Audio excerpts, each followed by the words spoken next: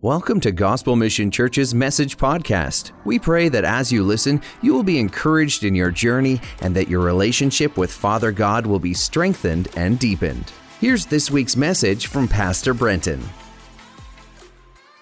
Great. Can we pray before we dive into things?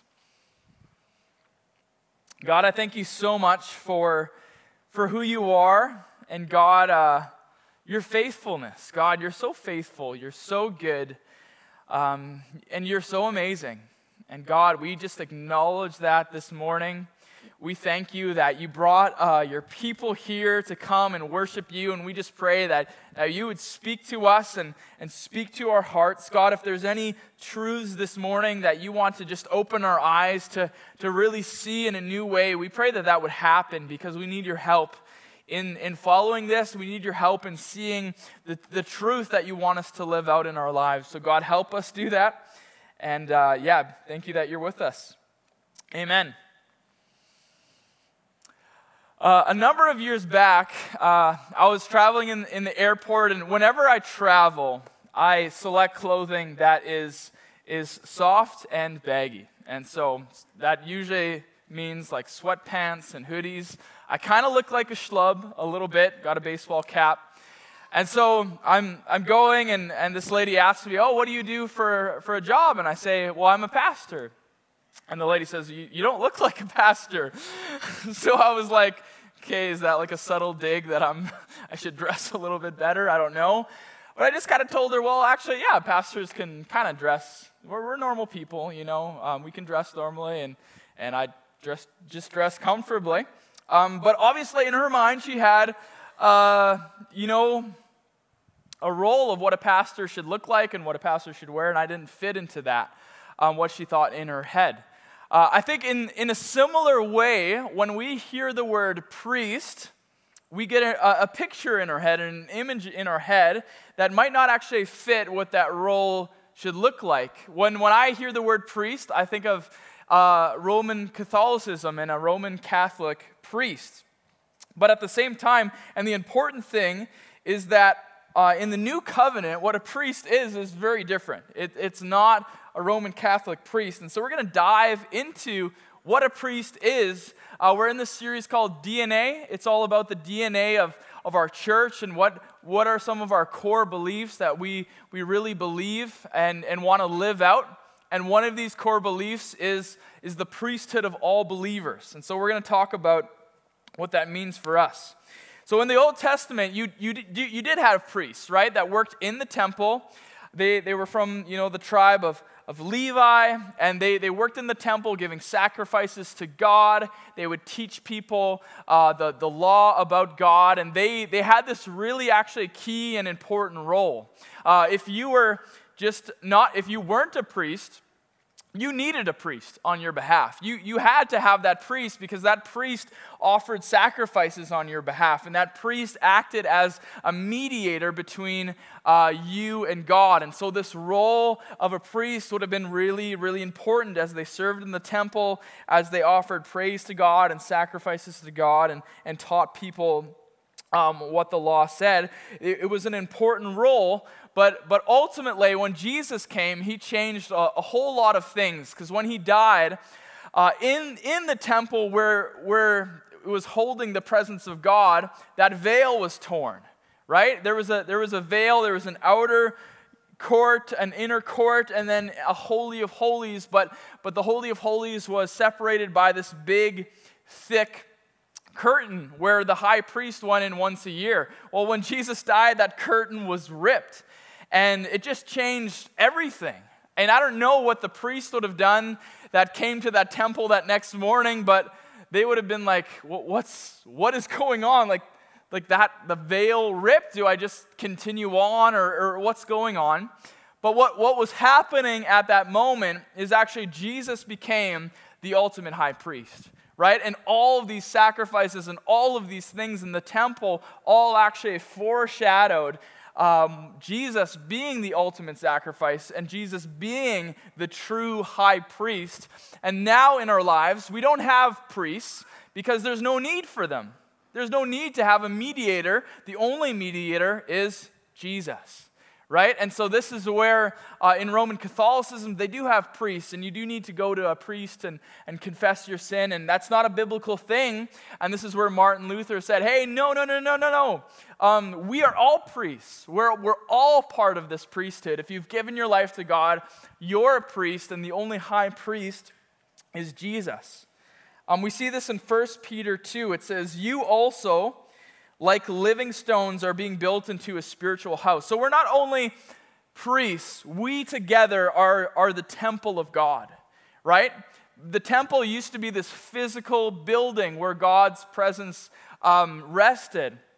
But now we together, you and I, make up the temple, right? The church isn't a building. The church is a group of people. That's why this room is not a sanctuary, a holy place. It's an auditorium, because God dwells among us and in us. And so we make up all together, we're these living stones, and we make together God's house and his temple. And we're also to be a holy priesthood. So we're the temple, and we're the priests, and we're still offering spiritual sacrifices to God. Not chickens or anything like that, but we now offer our lives, right? Like it says in Romans 12, offering our life as a living sacrifice to God. So we're the temple, we're priests, and we're still offering sacrifices to him. It just obviously looks a bit different. In verse 9, we'll jump to verse 9 there, but you are a chosen people, a royal priesthood, a holy nation belonging to God, that you might declare the praises of him who called you out of darkness into his wonderful light. So I want to talk this morning about what that means, what it means to be a priest, and what that means for the calling on my life, what that means for the calling on your life, because it's a really significant thing, right? If we've been given this role, then let's talk about what this role all entails. Firstly, I want to talk about one benefit of being a priest. A benefit of being a priest is you get access to the presence of God. You get access to the presence of God. In the Old Testament, that was a big deal. If you were to go into the temple, you actually had to bathe, and then you had to put on your priestly garments, and you had to be clean, right, in order to go into the temple. And once a year, again, the high priest would go into the Holy of Holies. It was a massive deal, because the presence of God is holy, and to come into his presence, you had to be holy. The amazing thing in the new covenant, because Jesus is our sacrifice, in Ephesians 2:17 it says, for through him we both have access to the Father by one Spirit. You have access to the Father by one Spirit. Through him, through Jesus. In Hebrews 4:16, it says, let's come boldly to the throne of our gracious God. So the fact that we are a priest means that we have access to God's presence 24/7. Isn't that exciting? That's amazing. It's awesome. A number of years back, I had a gym membership, and they give you a card. And that card is pretty amazing because you have 24/7 access to the gym. You could go to the gym at 3 a.m. and use that card, ding, ding, and you'd be allowed in. I don't know why you would ever do that, but you could. So I had this card of 24/7 access, even though I used it more like 0/7 or 1/7, 1 hour every week or something like that.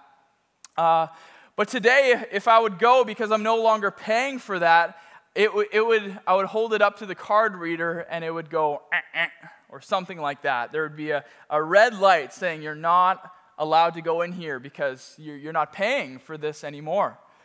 The beautiful thing about the presence of God is you will never, if you've given your life to God and put your faith in Jesus, you will never see that red light. You will never see that red light. You will never hear that, oh, you can't go in there. Because the sacrifice has been made for your sin, because you've been made holy by God. And so we can approach his throne confidently. We have access to the Father 24/7 because we are a priest, and we're a holy priesthood because of what Jesus has done. Being a priest too is not just about having access to the presence of God, but there's a calling on our lives to live out. And so I want to talk about that calling and what it looks like for kind of the rest of our time together this morning. In 1 Peter 2, we read this, you're a priest that you might declare the praises of him who called you out of darkness into his wonderful light. So this is a role that we have to declare his praises to the world, to declare what he's done in our lives, to maybe give our testimony of him saving us, but to make his name known, right? This was the role of a priest, to represent God to the people, to tell the people about God. In Revelation 1:6, it kind of talks about this too. It says, to him who loved us has freed us from our sins by his blood, and he has made us to be a kingdom, and there you have it again, priests. Why? To serve his God and Father. To him be the glory and the power forever and ever. Amen. So this is what we're to do as a priest. We're to live in service to God, to bring glory to God. And each and every one of you, if you've given your life to God, that role rests on you. You are a priest. You're in service to God. It doesn't matter what job you have, you're in ministry. You're in ministry. If you pump gas, you're in ministry. If you're an accountant, you're in ministry. If you're a teacher, you're in ministry. If you're a farmer, you're in ministry. If you work at McDonald's, you're in ministry. Your life is to be lived in service to God. You are a priest to live for him, to declare his praises. Whether you go anywhere or not, you're a missionary, right? And this is something that's so key, and some of us can miss, right? Maybe we see, the pastor is the missionary, right? Or the pastor is the one doing the service to God. That's why we pay them. The missionary that I'm paying who went somewhere else, they're the ones that are in service to God. And my role is not really for me, right? But no, we are all in this. We are all in ministry.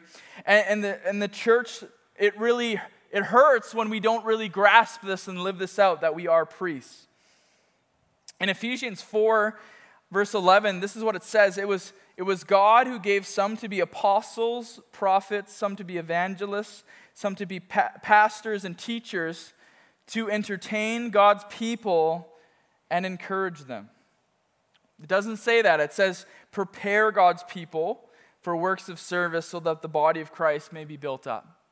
So we're all priests, right? We're all in service to God now. And God still, he did give people to be all of these roles of pastors and all of these things and teachers. But why do these roles exist? It's to train the people. And they do the ministry. In the ESV, it says to equip the saints for the work of ministry.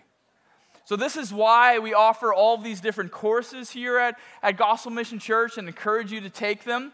It's because we're wanting to equip you guys for the work of ministry. We want to prepare you to do the ministry and the calling that God has on your life. It's kind of like we're the coach and you are the players in this. And in the kingdom of God, there is no royal spectators. There's no royal spectators. Does anyone ever watch tennis? When I think of royal spectators, I think of tennis. It's very posh. I want to go to Wimbledon one day, but I don't think I'll fit in, They eat strawberries and cream, and it's all very fancy, and they sit in the stands. And in tennis, you're not supposed to, ever be loud. If you're ever loud, it's like, shh. Everyone shushes to you, and then you just watch the people play tennis. And when a point's scored, just give a real light clap. If it gets too rowdy, then you just don't fit in anymore. But there's no royal spectators in the kingdom of God. God didn't make you and put gifts in you to sit on the bench. There's no bench players in the kingdom of God. He's made you to get into the game. And he's calling you to get in the game. There was one time where I had a friend on my heart, and I felt like God kind of put on my heart a message for him. Just the picture I had in my head is that he was a hockey player sitting on the bench, and he was getting off of the bench and getting into the game. And so I sent him this message. I said, hey man, I don't know what this really means for you, but this is kind of the picture that I got. And he went on to say to me that he was wanting to say yes to going to the PAW. Our church used to do this in summer, go take missions trips to the PAW, and he was wanting to say yes, but he just couldn't. He was afraid, or maybe he didn't know what he had to offer, or it was just something that was a scary thing. And I think it was just cool how God was saying, hey, get in the game. Get in the game. I've called you to make a difference. I've called you to be part of this ministry and this mission, and you were a part of that. And so it was cool to see how God was calling him out to get into the game. But I think God's calling you out as well. Yes, you. And for some of you, like even coming to church is a stretch. And I get that, right? There's sometimes I'm in the foyer and I'm like, oh, there's so many people, I'm scared. But we have to move past just coming and going as fast as we can, and we have to make sure that we're getting into the game. We're saying yes to the call of God that he has on our life, because it's important. It's important, amen? So I think a couple of questions we can answer is, what position do I play? What's my role? And how can we play as a team? What are the attitudes we need to have so that we can get into the game? And I think Romans 12 does a really good job of talking about this. Paul says this, for by the grace given me, I say to every one of you, don't think of yourselves more highly than you ought, but think of yourself with sober judgment in accordance with the faith God has distributed to each one of you. To each one of you. For just as each of us has one body with many members, and these members don't all have the same function, so in Christ, though many, we form one body, and each member belongs to all the others. We have different gifts according to the grace given to each of us. If your gift is prophesying, then prophesy in accordance with your faith. If it's serving, then serve. If it's teaching, then teach. If it's to encourage, then give encouragement. If it's giving, then give generously. If it's to lead, then do it diligently. If it's to show mercy, do it cheerfully. So Paul here, God through Paul, is talking about how do we function as a team? How do we live out this calling as the body of Christ on our life? And I love how he starts it off. He pretty much starts it off with saying, you're not that big of a deal. And I think that's an important thing to know. If we're to really function as a team here, Paul's saying, think of yourself with sober judgment. It's not all about you. Like, you're just a member, and we're in this together, and we belong to each other. And I think if this is something that we're going to do together, fulfill the calling of God in our life, we have to remember it's not about me, right? I'm here to serve. I'm here to come and give what I have. When I graduated Bible college, I had a degree. And sometimes when you get a degree, it goes to your head, right? You're like, I got a degree. I know the Bible. I know Greek and Hebrew and the context. I've read 4 commentaries. I know a lot. And so I'm serving in youth ministry, and I'm given the prestigious role of stocking the canteen. And part of me in my head's like, wow, okay, like I got a degree so I could buy Skittles. Like, I could do more. I know more. I can, again, I know the word. Like, come on. What is this my role to play in the game? But I feel like it was God teaching me to say, hey, Brenton, does it matter what it looks like, or is it just really about you serving? And you coming to serve with a servant heart? Is this about you being on stage in front of people, or is this about you serving the body of Christ? Why would I even give you a public ministry if you don't want to do ministry in private of buying Skittles? And it was a teaching time for me to say, yeah, I'm not that big of a deal. This is not about me. It's about Jesus Christ. And Jesus Christ, when he came to, he gave us this example. He didn't come to be served. He came to serve, right? That's wild. And it made his disciples uncomfortable. He washed his disciples' feet, and his disciples were like, stop, time out. You're a rabbi, you're a teacher, you should not be washing my feet. This is a task that's low for like that guy over there. Not for you, Jesus, for him. Let him wash our feet. And Jesus, I think he was showing the body of Christ, hey, this is not about us. This is about serving. And each member belongs to the others. And so we want to come with a heart of service. We want to come with, hey, how can I serve? So that we can learn to be a part of a team. And every single person needs to learn to be a part of the team. We need to learn to function together. We need to learn where our role is, but also we need to know that our role fits in with the rest of the body of Christ. Right? This is not about my calling. It's actually about our corporate calling together. None of our callings are on an island. All our callings are interconnected because, again, we form a body. I am not the body of Christ. We together are the body of Christ. Right? So we have to learn how to be on this team. Even Michael Jordan had to learn to be a part of a team. And in his pursuit to win an NBA championship, he had failed up until the point where Phil Jackson, a coach, there was a new coach there, and the first thing that Phil Jackson told Michael Jordan, who was at this point the best player ever, he still is the best player ever, and this is what Phil Jackson told Michael Jordan. I don't anticipate you're going to be the scoring champion in the league, Jackson told Jordan. Imagine that. You're a new coach, and you go to the best player that's ever walked the earth of playing basketball, and you say, yeah, you're not going to win any more scoring titles. And Michael Jordan later said that at first he just didn't like Phil Jackson because it was like, who are you to tell me this? But this is what Jackson ended up telling Jordan. The spotlight is on the ball. If you're the guy that's always going to have the ball, teams can generate defense against that. That's what happened with the Pistons the last couple of years. And so Jordan was making it all about get me the ball, get me the ball, get me the ball. But teams would just say, hey, we just need to stop Jordan. And if we can kind of half stop Jordan and no one else does anything else, then we can win. In our situation, it's a little bit different because actually the spotlight is on one man, right? The spotlight is on one man. But that man isn't the pastor. I think we have the Michael Jordan of pastors and Pastor Claude, but the spotlight's not on him. The spotlight's not on any of you.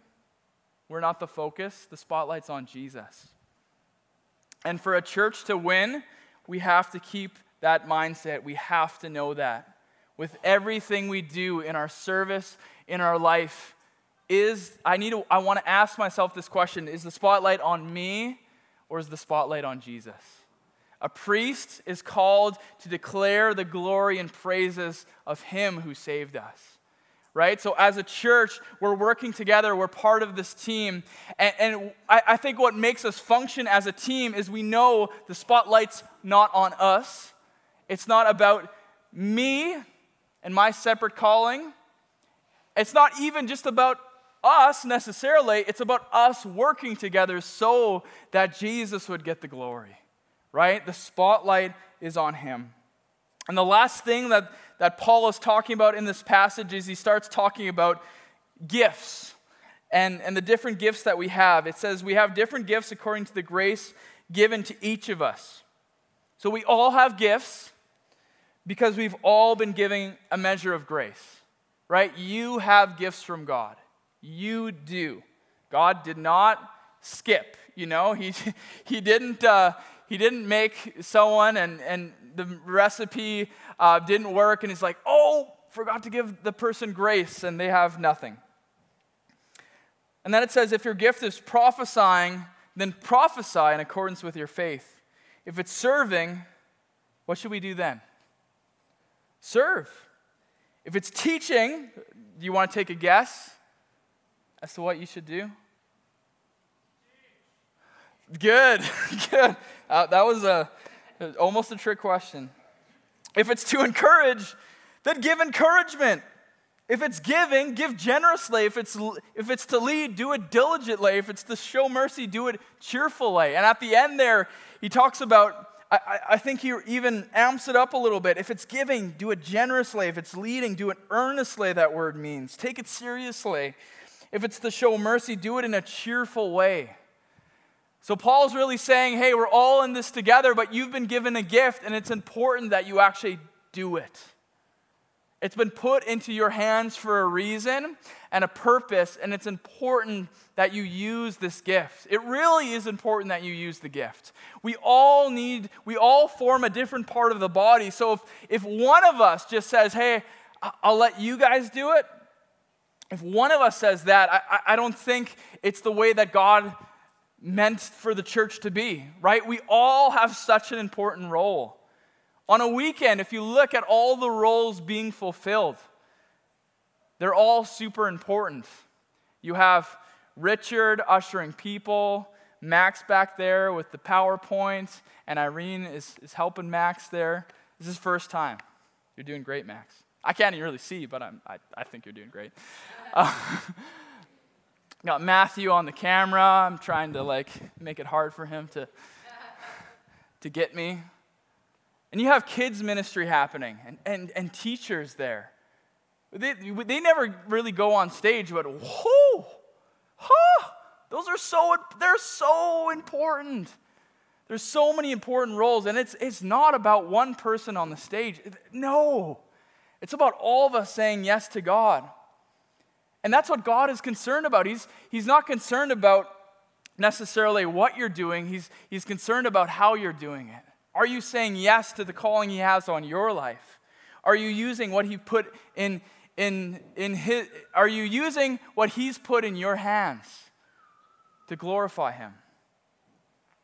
Are you doing that?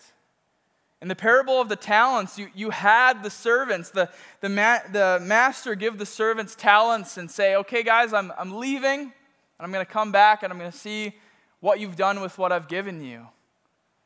And you had two of them say, hey, yeah, I've invested what you gave me, and here's a return. And you have one who buried his talents in the ground. And he said, I was afraid. I was afraid, but I dug them back up for you, and here you go. I didn't really do much with them, but I gave them back to you. And the master's not really happy because he wants us to invest what he's given us. So my important question to you this morning is, what has God given you? What has God put in your hands? What are the talents that He's given you? And it's important that you use them. And maybe you don't even know. Maybe you would say, I have no idea. I'm not good at anything, like for real, nothing. If that's you this morning, I just want to say you do have a grace and you do have giftings. And a couple of important things I can say to you is, one, we have a gift course here at church. I think it's great to kind of discover how God has gifted us and wired us. Two, you might have friends. Hopefully you have friends or family or someone that knows you. Just ask them, how has God gifted me? I think sometimes we, because of our self-esteem issues, we're the last people to see the giftings inside of us. But everyone else is like, oh, it's so easy to know how you're gifted. This is how you're gifted. So ask someone about how God has gifted you. But three, and maybe most important, is in the meantime, even if you have some questions about how you're gifted, don't do this.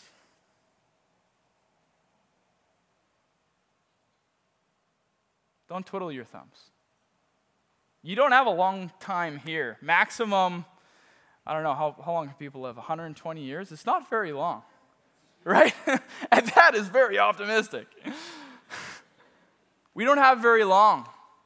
We don't want to live afraid. We don't want to live timid when God has given us a spirit of power, of love, and of sound mind. We want to say yes to the call of God in our life. And as soon as you say yes, I almost guarantee that God is going to bring something up. As soon as you, yes, God, I want to serve you, there's going to be a need arise. children's ministry. No, I can't do that, God. I can't do that. I'm afraid of children, right? But the beautiful thing is that about giftings too is that God can enable you to do anything at any time because God wants to not just use you, he wants to go beyond you. And that is cool. That is amazing. Look when God called Moses. I love this interaction. It's funny. It says in Exodus 3, but Moses said to God, I'm nobody. How can I go to the king and bring the Israelites out of Egypt? And God answered, no, Moses, you're somebody. You're awesome. You're great. No, he didn't. God didn't say that because actually I think God called Moses because he was a nobody, right? God often calls nobodies to do really amazing, awesome things because then it confuses everyone and they're like, how is that nobody doing all of this? Oh, it's God, right? So all God says is, I'll be with you. I'll be with you. That's all he needs to say. That's it. If God's there, if he's with them, it doesn't matter who you are, Moses. You've been called by the I am, by God. But still, Moses is struggling and finds excuses to say no and says, no, Lord, don't send me. I've never been a good speaker, and I haven't since you began to talk to me. I'm a poor speaker, slow and hesitant. And the Lord said to him, oh, I got you and your brother mixed up. I'm sorry. I got the wrong guy. Bring Aaron and go back to your sheep, Moses, and just live a life of being a shepherd. No. The Lord says to him, who gives man his mouth? Who makes him deaf or dumb? Who gives him sight or makes him blind? It is I, the Lord. Now go. I'll help you to speak, and I will tell you what to say. But Moses answered, no, Lord, please send somebody else. And what Moses was missing here is God's ability to go beyond him, right? God's ability to go beyond him. Have you ever had that in your life where God has gone beyond you? You've said a prayer, maybe a prayer for healing or a prayer for comfort, and you see God use your words and go beyond you and do something miraculous. Maybe you serve someone, you bake a pie for someone, and you encourage them, and you see God using that and going beyond you and touching their heart. There's nothing better. There's nothing better than having God go beyond you. You bringing the little thing you have, and it feels insignificant, but then all of a sudden something amazing happens because you used what God gave you, and God, boom, he went beyond you. And that is what he wants to do in your life. God wants to go beyond you. And I can look at my abilities in the natural, but it's almost not even worth doing because God's with me. So what's possible with God with me? And when I say yes to God, this is when I'm going to see God go beyond me in my life, and that's what I want. That's what needs to happen as a church. This is what we need to see. And this is what we need to do. It's so huge. It's really important that we see ourselves as priests and we say yes to the call of God in our life. I don't exactly know what that looks like. That is somewhat between you and God, but I know it looks like something. I really know it looks like something. It probably looks like serving here on the weekends sometimes, I think.